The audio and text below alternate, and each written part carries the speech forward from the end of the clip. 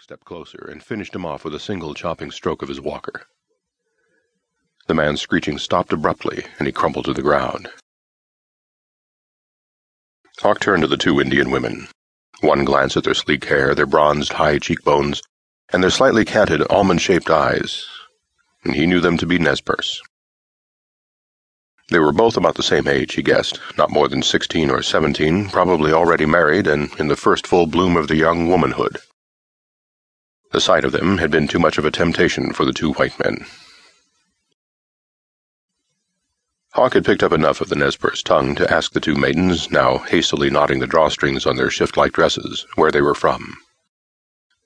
They pointed upstream. "Of what band are you?"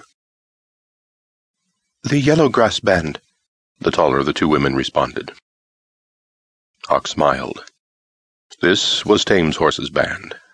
They had moved farther westward than any other Nez Perce band to escape the constantly marauding Blackfoot, and had indeed found a lovely country. The only question that remained was whether they could keep it from the settlers now pouring into Oregon in such numbers. "I will return with you to your camp," Hawk told them. They smiled, perfectly willing to have Hawk accompany them. The smiles froze on their faces. Hawk spun. 3 armed men on horseback were breaking from the timber downstream and were heading toward them at a fast gallop. It was clear the 2 men Hawk had dealt with a moment before had ties with this group. As the 3 riders charged toward them, one fired his rifle. The ball slammed into the ground a few yards in front of Hawk. He spoke to the women. "Go back to your village. Hurry!" The women needed no urging. As they raced upstream, Hawk ducked toward the timber leading to the ridge, in order to draw the 3 horsemen after him. He had almost reached the trees when one of the riders overtook him and flung himself from his horse, landing on Hawk's back. He was a big man, and his crushing weight bore Hawk to the ground. But he rolled out of the man's grasp, kicked him in the crotch, broke once more for the timber, and reached it ahead of the other 2. Hawk raced up the slope to the ridge and dashed through the pines, the 3 men pushing their mounts up through the tangle of brush and timber after him. Once out of the pines, Hawk raced down the side of the ridge and flung himself onto his black, pulling his hawken from its boot. He got off one shot, catching the lead pursuer's horse in the chest. As it went down, throwing its rider, the other 2 swerved around it. Hawk exchanged revolver shots with him, then spurred his black down a grassy slope, and suddenly found himself surrounded by 5, then 6 riders, all of them armed. Hawk pulled his mount to a halt and prudently stuck his revolver into his belt as the riders slowly circled him, looking him over the way a butcher would a side of beef on a hook. One of the 2 pursuing riders, his face almost completely hidden by a thick beard, pulled alongside him. "Who the hell might you be, mister?" Hawk said nothing.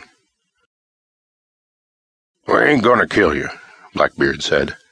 "We'll leave that to our 2 partners back there, unless'n you killed them both. In that case, we'll just chop you up for our camp dogs." He grinned, revealing surprisingly white teeth. Another rider, a thin redhead wearing a black wool stocking cap, hauled his horse around and, reaching over, deftly lifted Hawk's Walker Colt from his belt and stuck it into his own. "You one of them no-account mountain men we hear tell about?" He snickered and wiped his nose with the back of his hand. "Guess maybe you is. You smell worse'n grizzly and heat."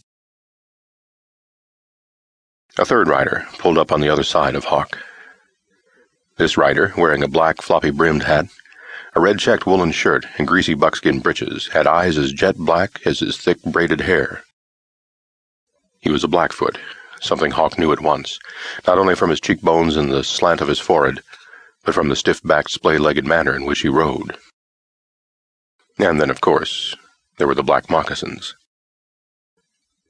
"You are Golden Hawk," the Blackfoot said. Hawk did not bother to respond. The Blackfoot spat in his face. Hawk threw himself at him. With his hands closing about the Indian's neck, he bore him backward off his horse. The Indian struck the ground before Hawk. As his breath exploded from his lungs, the Blackfoot grunted painfully. He was dazed. Hawk reached for his bowie.